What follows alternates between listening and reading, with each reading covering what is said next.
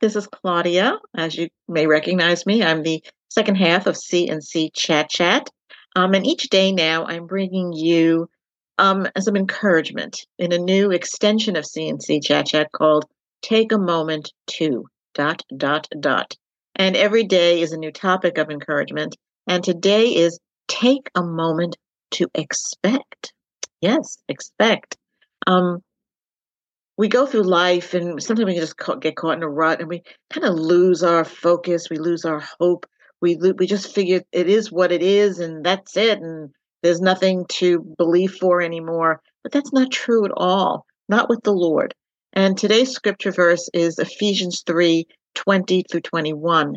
Now to him who is able to do exceedingly abundantly beyond anything we can ask or think, according to the power that works in us.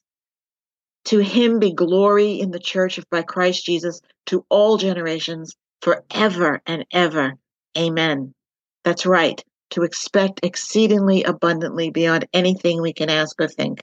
Because when we pray, when we believe, we should expect. So I encourage you today to take a moment to expect.